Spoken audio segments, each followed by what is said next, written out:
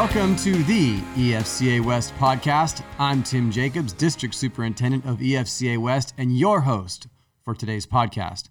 So, have you registered for the EFCA West virtual conference happening next month, January 2021, the new year, 27th and 28th? We are releasing 6 15-minute messages from speakers that you've heard of and maybe a few you haven't heard of. But Larry Osborne from North Coast Church will be one of them. Ricky Jenkins from Southwest Church. We've got all the directions covered. Kevin Complin, president of the EFCA. Katie Dudgeon, who is running Point for Reach Global in Berlin, and others, I think, and even yours truly, actually, but including a total of also 7 Zoom sessions, Zoom workshops that you can attend. So it's going to be great. And we've designed this so that anyone listening, if you're a pastor, church leader, you can take, it's only 15 minutes, so you can take it, you can download it, and you can show it at a staff meeting or an elder meeting or whatever. And it's your opportunity to hopefully be able to get some discussion going or whatever. So we want to take the conference to you as opposed to asking you to come to us, because obviously we're still in the throes of COVID, especially if you live in California. Speaking of California, I am fired up today about our podcast because, the whole purpose of this podcast is to showcase and to highlight and to put on display the amazing things that are happening in the Evangelical Free Church of America, and particularly in the 7 states that make up our district. And I believe, and have believed for a long time, that one of the most innovative, forward-thinking, proactive ministries that has come out of the Evangelical Free Church of America is what is called Immigrant Hope. And so that's what we're going to talk about today, and why you need to know about it, and why it's so important, and how you can even play a role in this. So there's a ton to talk about today. And so joining me is the Executive Director of Immigrant Hope, Mrs. Diane Martinez. Diane, how are you today? I'm doing well. Thank you. Well, I so appreciate you talking to me today, and you are the Executive Director of Immigrant Hope. Tell us a little bit about what Immigrant Hope is, and maybe even how it got started. I'm curious. I don't really know the story. Okay, and so just to clarify, so I'm the Executive Director of Immigrant Hope Santa Barbara, because we have an Immigrant Hope National, and then we have centers. And so I direct the center here in Santa Barbara. And I'm sorry, then now tell me what your question is. My question is, how did this whole thing get started, and what exactly is it? Okay. So Immigrant Hope is actually a ministry of the EFCA that has kind of a threefold purpose. And so I call it the 3 H's: hope, help, and home. So it's sharing the hope of the gospel. Help in determining whether people even have a pathway to any kind of legal residency, and then help in finding a home in a church that cares for their needs. And really the idea behind Immigrant Hope is that by providing immigration services to our immigrant neighbors, it opens up the door to share the hope of the gospel, because just think of what a tangent need this is meeting. Yeah, absolutely. I love the fact that you led off with hope, that this is primarily, obviously you want to help people. This is primarily about the gospel and bringing good news in all forms to those that you can serve. So how did this thing get started? So originally, the original Immigrant Hope, Alex Mendez, who was the executive director of Immigrant Hope and now leads the All People's Ministry, had this vision, and along with Bill Hamill, decided to put this forth and see how they would be able to create a ministry that would serve immigrants. So Immigrant Hope is actually a ministry that was approved through the Department of Justice that allows us to legally provide the immigration services. And so we're actually, we're not a government entity, we're a church ministry, but however, to be able to legally provide these services, we have to go through the Department of Justice, and each of our centers has to become recognized, and each of the people doing the service has to become accredited, approved by the Department of Justice, that they have enough education and experience to be providing advisement on immigration to our immigrant neighbors. Yeah, so this is not some kind of underground thing that you're doing, behind closed doors. This is out in the open. The government knows about it. In fact, they want you to do this. Yeah, as a matter of fact, that's a great point. It's actually the government that went to many churches quite a few years ago and asked the churches if they would do that, because there is a whole group of people in the United States, we'll call notarios, that are providing immigration services that are not educated or trained to do that are providing incorrect advice, wrong advice, and charging low-income people almost as much as lawyers are to do the work. So the government was actually looking to the churches because they felt like they would provide people that they could trust to provide this service to low-income neighbors who could not afford to go to immigration attorneys. See, I love that kind of thing. And, it's funny because everybody loves to talk about the separation of church and state, and the government's real big on that until they need something. And then they have no problem blurring those lines really fast. And that's good because we need to be there, and the church can provide the solution. So then how did you get involved with this? In 2005, my story is I moved to Santa Barbara, where my husband was born and raised. We had been living in Arizona, and where immigration was a big deal there as well, but it wasn't really on my heart. But my husband had bought a home here in Santa Barbara, and it just turns out that it's in the west side where the church that we're at is located, and in one of the largest, densest populations of immigrants in Santa Barbara. And I actually didn't want to live there. I felt out of place. There was a lot going on in the neighborhood, and I was one of the rare people that spoke English instead of Spanish. But due to some of our California laws, I wasn't able to move. And so instead, God gave me his heart to embrace where I was living and get to know our neighbors. On top of that, Shoreline Community Church, where we're located, is in the same neighborhood, and I started coming here. My degree is early childhood education, and I was working for the college. And then I started working in a program where I was working with many immigrant first-time college students and their families. And then I was doing children's ministry here at the church. And so when you start ministering to children, you get to know the families, and by getting to know the families, you start understanding what their issues are. And so, interesting enough, as a church, we were struggling also because over the years, this church and the residents of the neighborhood had changed, and a lot more low-income families were moving in as people were moving out to newer areas. And so we were struggling and saying, if this is who our neighbors are, how do we serve our neighbors? And so we kept trying different things, but it wasn't until Immigrant Hope, I heard about Immigrant Hope in 2011, that we went down there, myself and the youth pastor and a couple of interns, and came back just saying, this is what we're supposed to be doing, and just praying through that process on how we would be able to do that, because honestly, we didn't have the funds to do it. Yeah. And so that was what started you. And obviously you're a very catalytic person, because it wasn't just the Santa Barbara location. You have gone various places. I don't know all the where have you guys, I know you've gone to Phoenix, and you've been in really instrumental in getting one of these Immigrant Hope Centers started there. Where else have you had the opportunity to see these things take off? So the only other place that I've actually been is Arkansas. So in Little Rock, Arkansas, I'm helping a church there get started. But Immigrant Hope has actually expanded now. And so starting in January, we are we moved up into San Luis Obispo County into Arroyo Grande. They're the 5 cities up there. And so we are expanding up into there with working with 5 churches up there that have come together to form this.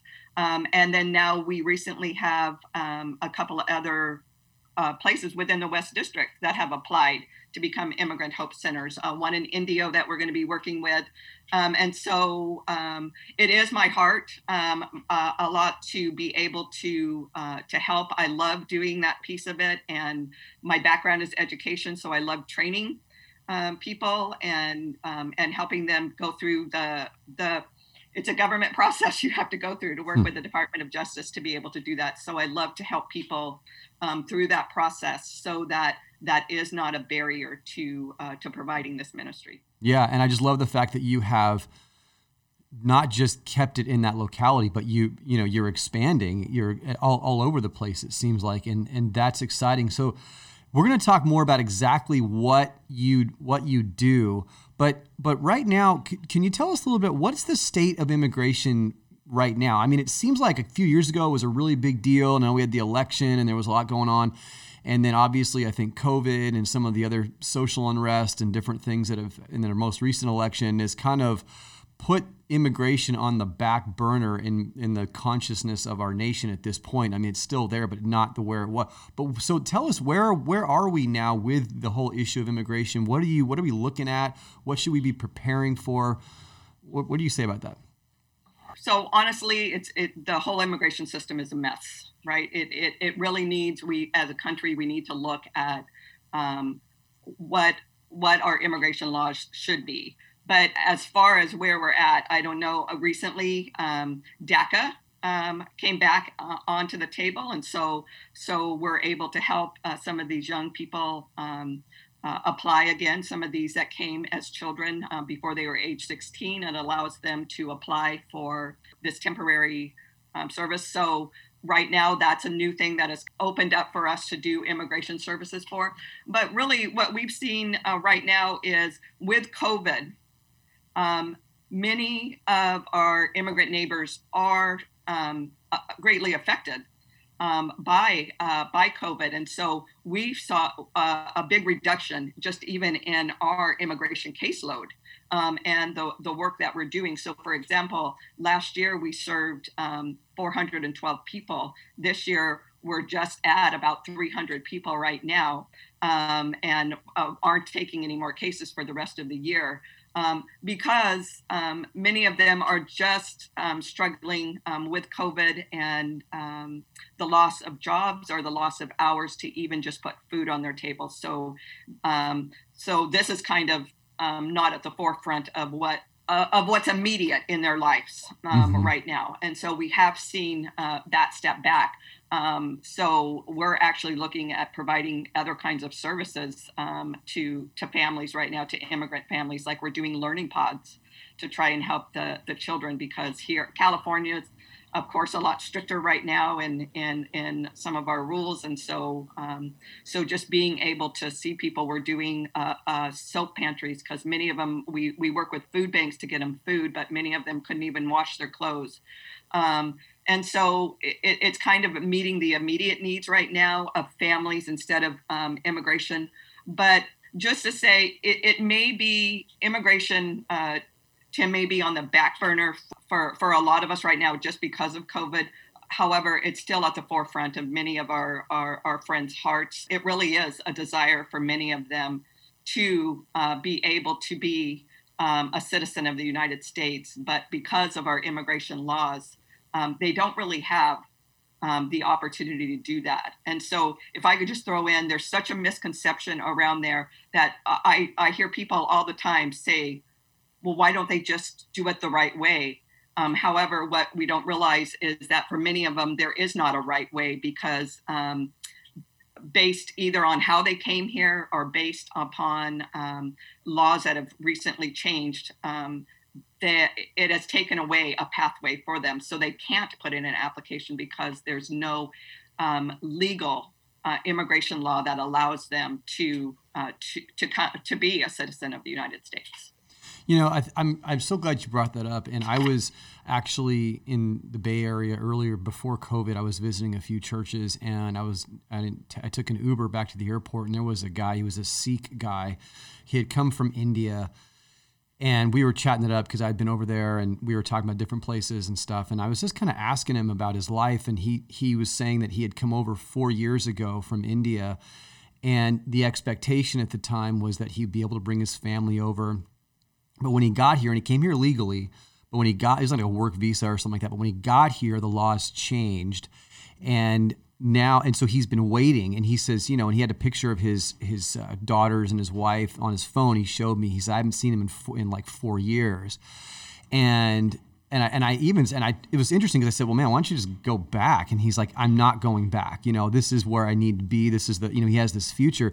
But it was interesting because we didn't talk about the politics of it. It wasn't about politics. It was just very much the laws were confusing. They were not necessarily consistent. And this guy, he was a sharp guy. He had a very good business back where he had come from. And he's an educated guy, and just trying to figure it out. And so I want to, and it really gave me a different perspective personally, because when you have those personal conversations, it seems like the politics melt away. This is obviously a politically charged issue, and so I just want to just be super clear for everybody listening to this about this, because here we have this thing, Immigrant Hope, and a lot of people when they first hear it, they're gonna think, okay, is this some kind of SJW, social justice thing that's super left and not really consistent with our mission. How do you guys approach this thing from the political angle? So we don't consider ourselves obviously a political organization. However, we do have to deal with the politics of it because immigration is very much in the law. But in saying that, we have to work within the confines of the barriers of the law. And so that means that we have to keep updated on the politics of immigration, just because if anybody's followed the news, not just with this recent administration, but even with the prior administration, there have been a lot of changes that have happened in immigration law. Mm-hmm. So it's continuous for us to be updated on that kind of thing, so that we know how to respond and how we can legally help people come into the United States. And so when we talk about what kind of ministry we are, and you had said, I love that hope is at the beginning of this. So I think we have to remember that this ministry is really about the hope of the gospel, and that by God opening up the doors through immigration services, we are, as a church, are serving, a politically charged population, but we get to respond a little bit differently. One of the things that I was doing the other day that God had just given me an idea of was talking about citizenship. And when we think about our goal is to share the hope of the gospel and what that hope gives us, right? So if I took a U.S. citizenship and I compared it to eternal citizenship, the differences, are amazing to think. That what God offers us is eternal, right? It's completely different than what a U.S. citizen offers us, which is temporary, and in certain cases can be taken away from you. Once you accept Christ into your life as Lord, it's a permanent citizenship. Yeah. What is that? I love the way Peter says, kept in heaven for you, never perishes, fades, or spoils. The cost of citizenship in the United States is great. Even this guy that you were talking about, for many people, it's a long process. And if you're trying to petition for a family member, which is 70% of how people get into the United States is through family members, but because the laws have changed, it's years, sometimes up to 20 years from the time you petition to somewhere somebody can come in. And so when you think about the time frame, it's terrible, but also the cost of doing it. And yet Jesus paid the cost for us. And so there's forgiveness, complete forgiveness from God, to where if you have certain things in immigration laws, there's another barrier that they don't forgive, that you can't put it past. Even in some cases, a juvenile, it's still on their records and counted against them. And so when I just think of how immediate citizenship, the hope of citizenship is in Christ, I just think that's the true ministry that we have here is, and that we get to share with people that come in, that we can't offer any other hope because of the way our immigration laws are written right now. Yeah, and I love. I want people to hear that, because it's not about you're saying, look, we're just working within the confines of the law, and you've said several times, legally help. Right. We are Absolutely. legally helping. We're not illegally helping. That's what you're doing, and within the confines of the law. And so there's got to be kind of a relative. I mean, obviously you have hope that things will happen in a certain way, but you don't. It's almost like you're not there campaigning for one thing or the other. You're just going, look, we're just operating under whatever the laws are, however they're written, and we're having to fit and adjust along the way to serve the people as best as we can.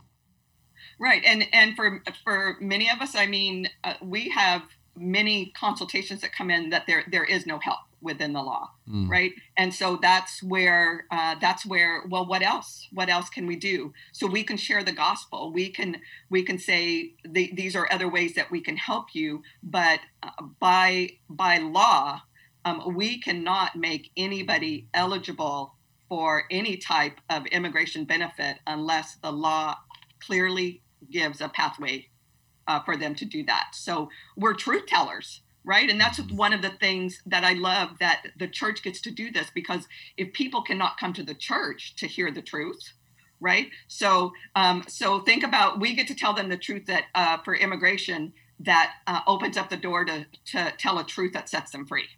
Yeah. No, that's so.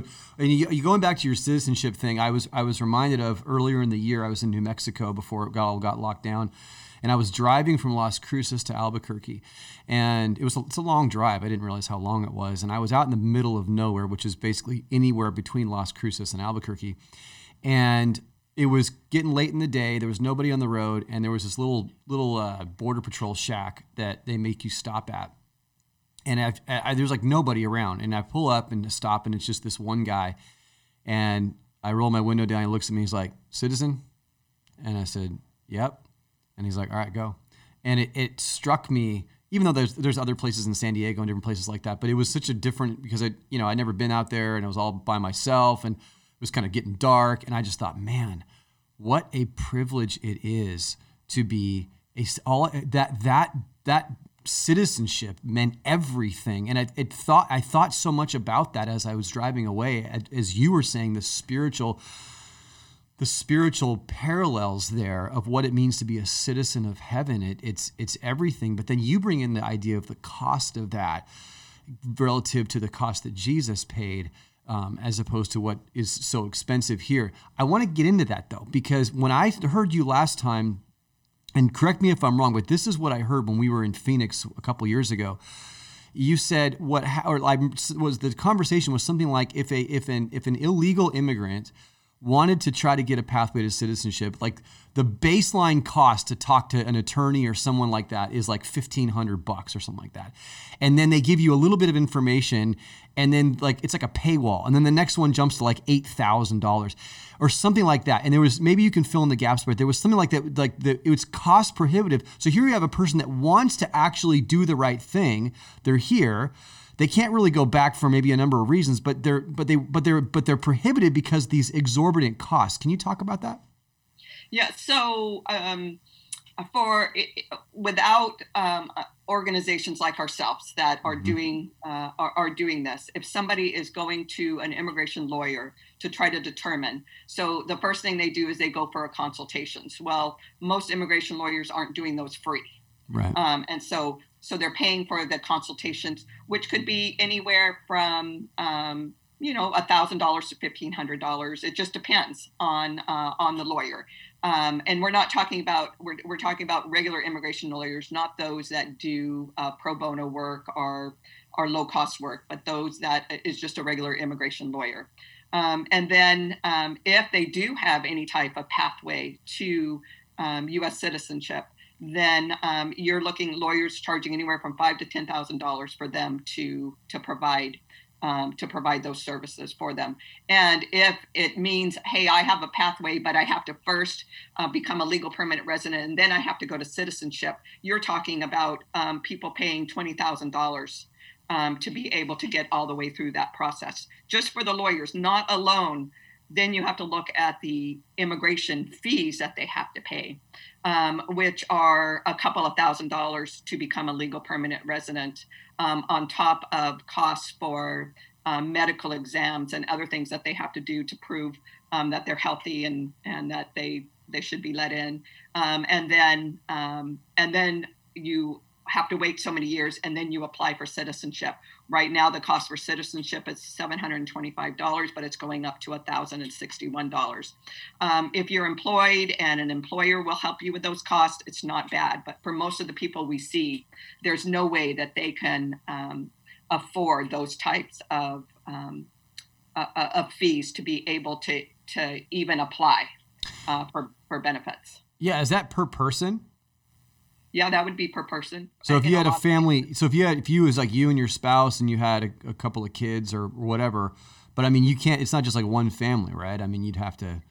Yeah, with immigration, a lot of times there's certain applications where you can include the family, and it's one fee. But in a lot of cases, it's each person has to pay an individual fee. Now, a lawyer, if they're working with the whole family, would probably give the family a discount, right, a family discount, and not charge that for each person. But no, if you're a whole family that's trying to immigrate, the costs are a lot. So then you have a let's say you have a guy who's like, hey, I want to become a legal citizen, and he says, there's no way I'm going to do this with a lawyer, but then he finds you guys. So how are you different? How is their experience going to be different by going to you? First of all, the way that we are set up is that we don't refuse services to anyone. So being able to pay a fee is not required. And so I'll just give you an example. Mm-hmm. So we charge $280 to do a citizenship application, compared to a lawyer who's mostly going to charge anywhere from $5,000 to $10,000 to do a citizenship application. Wow. And so that's just a huge difference. There are, we work with certain lawyers that will work with low-income people to either charge them less depending on their income or help them make payments to do that. But those are rare. Those are the few exceptions. For most, unless you're with another nonprofit organization that gets funding to do that kind of work, their cost is very high to go to a lawyer. The other thing is that in some cases there are fee waivers. So we try to see if low-income people qualify for fee waivers that either reduces or pays the cost of their applications. But that's only for certain types of applications after you've already become a legal permanent resident, to renew your green card or to apply for citizenship. For most of the other ones, unless you are like a violence against women or a trafficked person, there aren't fee waivers and you have to come up with a full fees. And so most of the time we can adjust our fee so that they can afford to pay for the USCIS costs of doing it. So in other words, the $5,000 to $10,000 for what you would get for that, you can do for $280, and if they can't even pay that, you figure something out for them. Correct. Yeah. So tell me about help me understand what this looks like. I mean, walk me through a scenario where someone finds you, comes and visit. Who are? I mean, I know they're illegal immigrants, but what are they like? I mean, what is the typical kind of person? What's their situation, and what oftentimes happens? Yeah, and so a lot of times they're not undocumented, right? So they may be somebody that's already a green card holder, because we do a lot of citizenship applications. So they already have been a legal permanent resident, Mm-hmm. and they have been here. They either through marriage for 3 years or otherwise for 5 years, and then they can apply for citizenship. So that's a lot that we do. But when anybody calls us, what we first do is we set them up for a consultation. And then we get the opportunity just to hear their story and to go through and hear their story, right? And that alone sets up many opportunities to speak into their lives. But we get to hear their stories of how they came and why they're still here in some cases, because if they are undocumented, if they're not here lawfully, there's usually a story behind why they're here or how they came. Just to throw a little caveat in there, people think that many people came into the United States unlawfully, and some did, yes, but a lot came in lawfully. And because just like this man that you were talking to, laws changed, then they lost that status and then they just didn't go home. But for many of the people that when you see statistics about undocumented immigrants, they did come into the United States lawfully. We just always listen to the story, and then based upon their story, we'll ask for certain kind of evidence, and we will look at the whole story and the documentation that they have to give them advice on any options they may have. Our options are that there is no option, but either way, and sometimes that requires a bit of time to be able to request records. And to understand if they've had any issues with the law or with immigration officials, just to be able to determine. So sometimes it's a real opportunity to build relationships, right? Because sharing the gospel, the more we can build relationships with people, the more we get the privilege of being able to be Jesus to them, to be able to be his hands and feet, and the privilege of being able to speak into their lives. Well, and when people are in a place of desperation, or they're at least in a place of some type of crisis or deep need, they're oftentimes more open to spiritual things. I mean, because they're at a point where they're like, hey, I need something. What has been, how do they, you say you're in this opportunity where you can share this, you can share the gospel, you can share the good news along with this practical help. How is it often received when you share the gospel? Really, what happens is the first thing that we'll usually do is after people tell their story, and it's very emotional, not only for them, but for us to hear to hear the story, is just ask them right away, can we pray? And prayer opens the door for a lot of things, because God will just give you something. I mean, there's so many times, Tim, that we will just pray for somebody and we're just done praying and they're in tears, and then they say something like, how did you know? And it's just something that God gave us to say into their lives. It just opens up the door for the conversation, and through that conversation, be able to share that there is still a hope out there, even without it. And like I say, hope is such a key thing for people right now that don't have any hope. I just want to, just right now, we were just kind of going back between the time that COVID started and last week, just through the ministry, 16 people have come to know the Lord. Wow. And we've shared with many more than that, just because the world isn't offering them any hope right now. And when you have, like you said, when people are in crisis, and then you have COVID, this pandemic, and loss of jobs and desperation that's going with trying to care for the needs of your family, it's just an open door to share that God's willing to help them care for those needs, and that the hope has to be in Him and Him alone.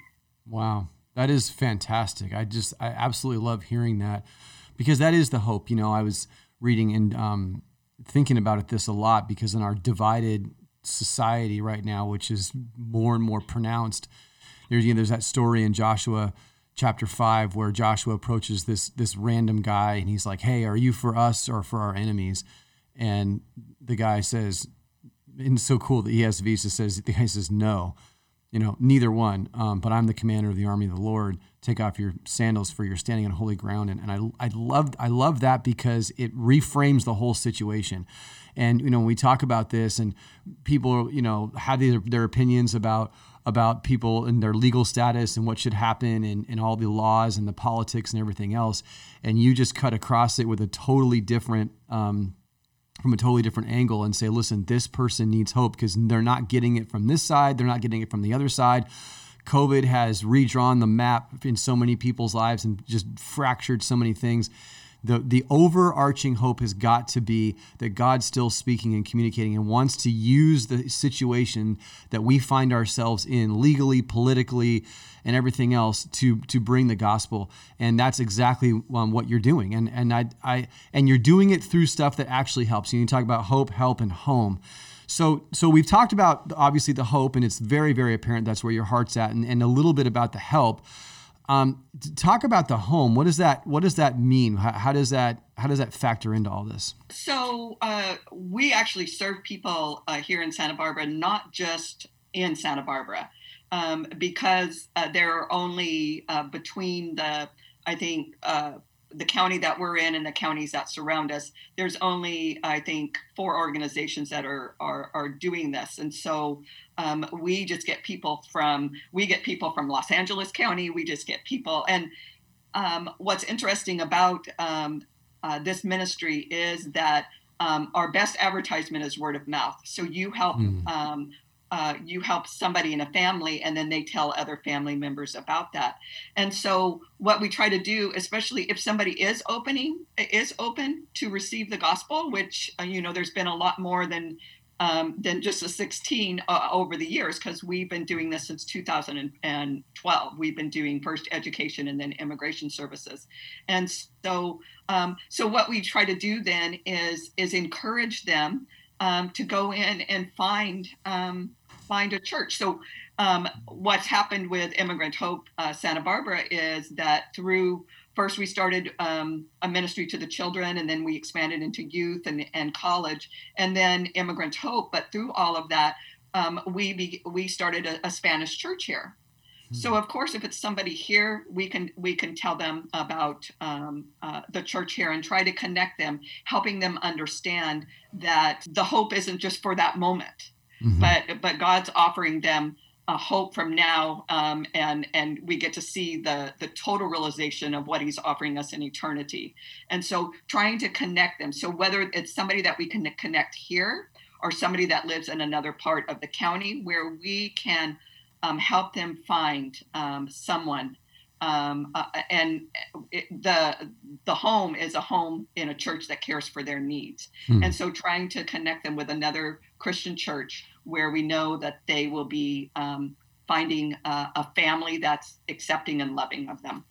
Yeah, and that can be tricky, right? Because, right, if you're dealing with somebody who has a questionable legal status, and there are some very murky waters. I know that there's been situations where in some churches where you have individuals who've risen to levels of leadership, and maybe they even have their, it's time to put your name on a 501c3 form or something like that, and that gets tricky, and you have to kind of wade through those waters. Do you have any counsel or guidance on how you maybe had to look at that or deal with that, as people like this have gotten involved in churches, and what are some of the things how do you walk through some of those things? So it is tricky, right? And so for me, it's really even getting some calls from churches on these kinds of things. But I try to, again, just say, we're not here to judge people. And I think that's one of the reasons why Immigrant Hope works so well, is we're not here to judge people. We're here to tell people the truth. And so we get to tell them the truth about immigration law and what it means to them, right? And what our law says. And they have to decide what to do with that. Right. We get to then, like I said, then share the hope that comes with that, but not do it in a judgmental way, because then that doesn't give us the opportunity to serve them in a Christ-like manner. And so I think that when we are trying to connect people to a home, we're looking at places, and sometimes we don't know. I mean, they may come from a city that we don't know who's there. Sometimes I can call, like if it's an EFCA church, I can talk to the EFCA church and, see how they feel about it and connecting people that way. But a lot of times, just even by going into somebody's website and looking at that and seeing what they believe in, give people a few options and let them know that they need to go and find a church that they feel comfortable in, right? Yeah. So yeah. Well, and it's funny because I know when this issue was really hot a few years ago, and at the church that I was pastoring at the time, and I would just say, hey, look, unless you work for the Border Patrol, in which, God bless you, when we had Border Patrol agents that are, I'm here in Phoenix, and unless you work for immigration services, and it's your job to in a sense go after or enforce the immigration laws, we are called to reach anyone that God's placed around us. That's who we're called to reach, and we're not so, well, this person, we don't know their immigration status, so they don't matter, or we're not going to, and so we had to kind of reframe the issue because it was so politicized, and I think these kind of things ebb and flow in terms of how much prominence they take in the news and everything else. But I think the point you made earlier is really important too, that when we're talking about a lot of people who again, because we think of people that okay, they ran across the border, they have a criminal record, they're under the radar, they're up to no good, they're they're taking these jobs under the table and sending the money back, and we just see this as all this kind of nefarious, and there obviously there are those people out there that are like that, but the vast majority of the people that you're talking about, that you're working with, in a lot of cases, like you said, they had a legal status, but they lost it, and they've been here, or they were born here, and they just never, there was issue with their parents or whatever else. So it's muddy, it's murky, it's gray, it's not well defined. And I think what you're helping to do is help the church position itself in such a way that we can receive these people who are going through this and walk with them just like we would want to walk with anybody else that's going through a struggle in their life that's not all neat and tidy. Yeah, when you think about who Jesus says the least of these is, right? So we do ministry to the prisoner, and we do ministry to the poor, and we do ministry to the widow, and we do ministry to the stranger who he calls, and he says those are the least of these. So we have to think, I think, as the church, as this is a ministry to the immigrant. And even as the church, I mean, we do have some confines by the law. We cannot hire an immigrant to work for us if they do not have lawful status in the United States. So if they don't have work authorization, but we don't hire the prisoner, and we don't hire certain people anyway. So so the idea is, how can we look at them with those same eyes as we do the prisoner? And let me just make that point real quick. We have no trouble going into prisons and serving people who have committed atrocious things like murder and other things, felony laws. And we very much struggle with the idea that we serve the immigrant who has, by being here unlawfully, is a misdemeanor law. Yeah. So they don't become a felon unless they commit a felony. And so I think if we would put on a different lens maybe and look at the immigrant the same way we do, because often the immigrant is also the poor or the single parent who is struggling to raise their children, that we realize that there's ways to love them without judging them, but without breaking any laws in doing that, just like with any other group that are considered the least of these. Well, and that's why I was so, impressed by what you guys were doing initially, and when I first heard about it, and I've continued to be impressed, is because you're disinterested politically, and meaning it's just not, that's not why you're here. You're here for the gospel. You're here for the hope. you provide help that's legal and helpful and actually makes sense. And then what you really want to do is get them plugged in to a community, just like anybody else should be plugged into a church community. And that's just it's a beautiful model. So then I want to talk then about how we can get involved, because, there's been some churches that have signed on and opened these, we have one here in Phoenix that's opened up its own kind of immigration center. If there's people listening going, what could we do about this? And obviously we're all in different places, but I would say in EFCA West in particular, and if you're in the confines of EFCA, which is a pretty large area, there is not a square inch of our district that could not greatly benefit from Immigrant Hope being in a nearby location to where anybody in our district is, if you know anything about our geography and our, where we are. So tell us, how does a church jump into this? What do they have? What would they have to do? That's a great question. So I want to use the Phoenix model itself. So after I was invited in to speak to the pastors, two of the pastors just felt like maybe God was calling them to do that. But those churches were actually not in areas that really were serving the immigrant population. However, the members of the church had the heart to serve the immigrant population. And because of that, we were able to connect with a church that was in the middle of the immigrant population that could not maybe afford to open up this ministry without help. And so these two EFCA churches, along with others, came alongside them and help them open up that ministry. So that is what Immigrant Hope National is all about. So we go in and we help churches, and just think how well that goes with church planting, how planting churches in those areas and opening up an immigration center will open up the door to serve immigrants in areas. So we kind of look at where the church is located. So we go in and kind of just do a business plan with you and say, hey, does this make sense for your church? Like you said, in the West District, obviously, especially California, but we look at Arizona, we look at New Mexico, we look at some of these, Texas, and we're so largely immigrant populated in our district that churches could either look at would it make sense for us, or is there another church that we have that we could partner with where it may not be our location? Because one of the things we want to look at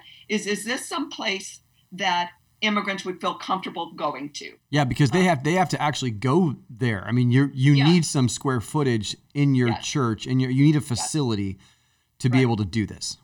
So we work with churches to determine if this is a good location.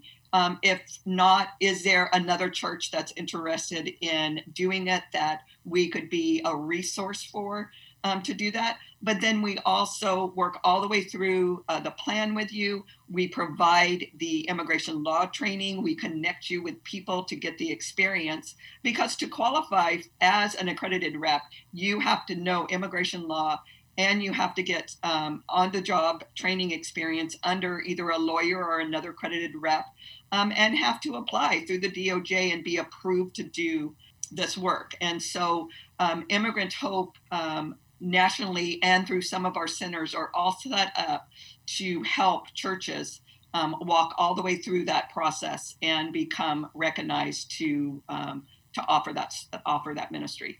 Yeah. So in addition to being in an area that would make sense for an immigrant population to show up to, what are some other things that the church would need? So obviously you're going to need some resources, and like you said, space. You have to think about your documenting people's very personal information. So you need a private space to be able to provide that service where files can be locked up. You need the resources to do that because remember, clients do pay a small fee, like we talked about, if they can afford. But through the rules from the Department of Justice, your fees can only be about 20% of your budget. So your rest of your budget is coming through grants and fundraising and donations. And one of the things is the church providing the space for that. as well, but also some resources and people that can fundraise for you or get the word out there. So you'll need some space to be able to have private meetings, file cabinet space. And it's so interesting as you're talking about this, because I keep going back to the mission, and I keep thinking about EFCA, the mission, and why, if someone's listening to this, like, should we really do this? And we've talked about this several times, and we're going to keep talking about it, that when we look at the idea of Jesus saying, listen, I want you to go to Jerusalem, I want you to go to Judea and Samaria, and I want you to go to the ends of the earth. We'd all agree that EFCA is just killing it, and has killed it with the ends of the earth. I mean, I visit all these EFCA churches as the district superintendent, and like almost every one of them has got some kind of foreign missions focus, and it's fantastic. And even, the local, even the local neighborhood community, a lot of times there's some active engagement, but it's that Judeans, it's that cross-cultural. It's that middle space, that Judea and Samaria, that's, the people that are within our midst, but who are different. And this just strikes it right dead on target. And I think partially because of that, it may be something that is such unfamiliar territory with so many EFCA and just churches in general. Jesus don't do this very well. But I'm thinking about the bridges that are being built, that can be built cross-culturally. And then I'm also thinking about, we talk about redemption, and we talk about even redeeming the soul and obviously sharing the gospel, but then it's the entire redemption of that, even that family line, that the trajectory of that family for generations gets changed. And they move from being someone here with a non-legal, illegal status, who is, fearful and afraid and doesn't know the gospel, to somebody who could potentially be helped and served to get a felt need met, get the gospel, get plugged into a church, and now follow their family line 20, 40 years later, and they're flourishing here in our country, serving the church, serving their community, raising a family of believers. I mean, there's just the vision for this is you can't limit what is possible. And I keep thinking that in the absence of this, there really isn't any hope. For as much as we Christians love to denigrate the government, if we really believe that the government can't do anything really helpful, and most of us are very cynical about the government, then there's really nobody else left, right? It's going to have to come from the church, but the ingredients are already there, and you've outlined them with the hope, the help, and the home. So really what we're talking about, if a church, and you're saying, and I know the churches you're talking about too, the center isn't even where they are. So are they sending then volunteers to go and help? Did they get some volunteers trained? Are they financially supporting this? What would be their involvement if the center is not on their premises? So if the center's not on their premises, it's multiple things. So for many of them, it is, a financial commitment, which may be small to large, just depending on the church and what they've decided to give.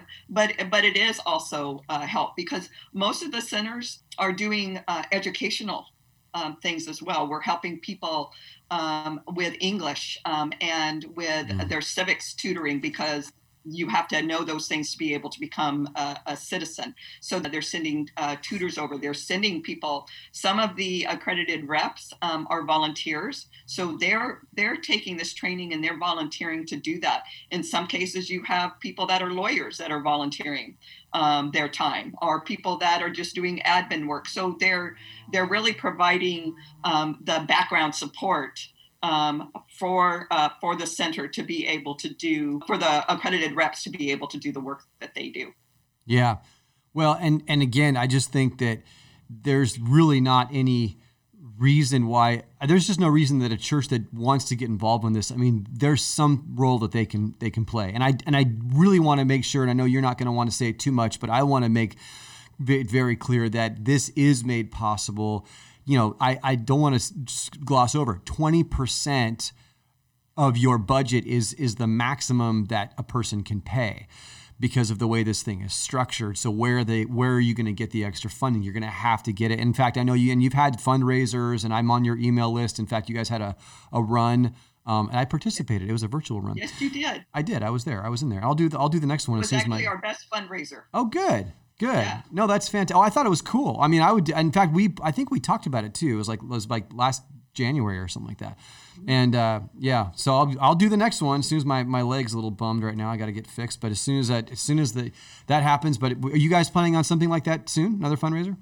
We are looking at doing another type of virtual fundraiser, of course, with this going on. And so we're looking at different things. In fact, I was just looking at one where they're doing a bicycle ride, where there's different bicycle rides and stuff that you can do. So we are looking for ways that people can still get outside, especially in the midst of COVID, and do something that could pedal for hope or something. I'm not sure what it's going to be called, but we are looking at doing that, and we'll definitely get the word out on what that is. Yeah, that's awesome.